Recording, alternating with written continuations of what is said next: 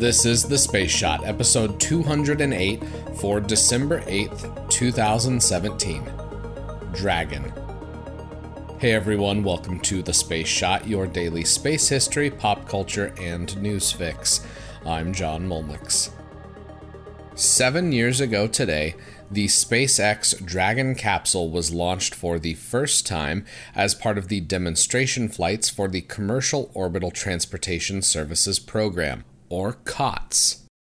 Before SpaceX was able to fly to the International Space Station, they had to first prove the capabilities of Dragon and the Falcon 9 rocket.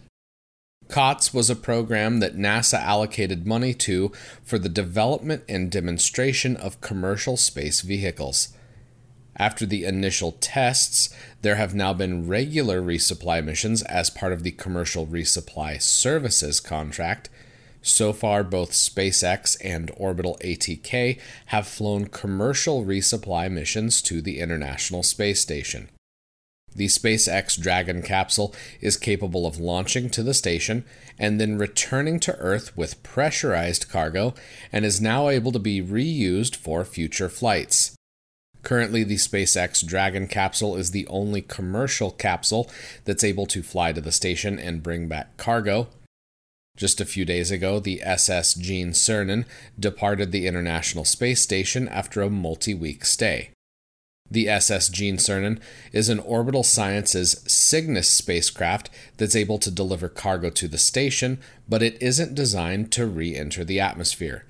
Instead, those spacecraft burn up upon re-entry. The Dragon capsule that was launched 7 years ago today is on display at SpaceX headquarters in Hawthorne, California. I've got some other Dragon-related news. SpaceX is scheduled to launch the next Dragon capsule for the CRS-13 mission on December 12th. This launch is going to be an interesting one for SpaceX, since both the Falcon 9 first stage and the Dragon capsule have flown before.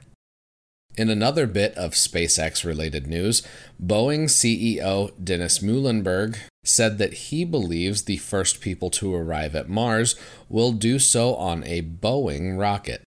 Naturally, Elon Musk responded on Twitter by saying, quote, "Do it." Shortly after Musk's tweet, the Boeing company official Twitter account responded, quote, "Game on." It's exciting to see how the competition is shaping up between private companies, and if that's what it takes to get humans to Mars and even back to the moon, I'm all in. Competitive environments can spur creativity and innovation, so it's going to be fun to watch where this bit of back and forth on Twitter actually takes us. I've got one piece of space history from early in the space age here to close up the episode. On December 8th, 1956, the Vanguard Test Vehicle 0 launched from Cape Canaveral. This early flight involved the first stage of a Viking rocket, reaching an altitude of 126.5 miles.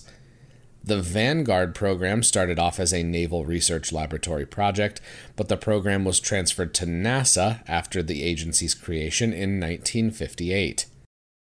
I hope you've enjoyed today's podcast. Do me a favor since you're still here and I've got your attention. I'd love if you could leave a review for the podcast on iTunes. iTunes reviews are the podcasting equivalent of water and oxygen for astronauts during spaceflight. They're absolutely necessary. Also, while you're in your podcast app of choice, make sure you hit the subscribe button.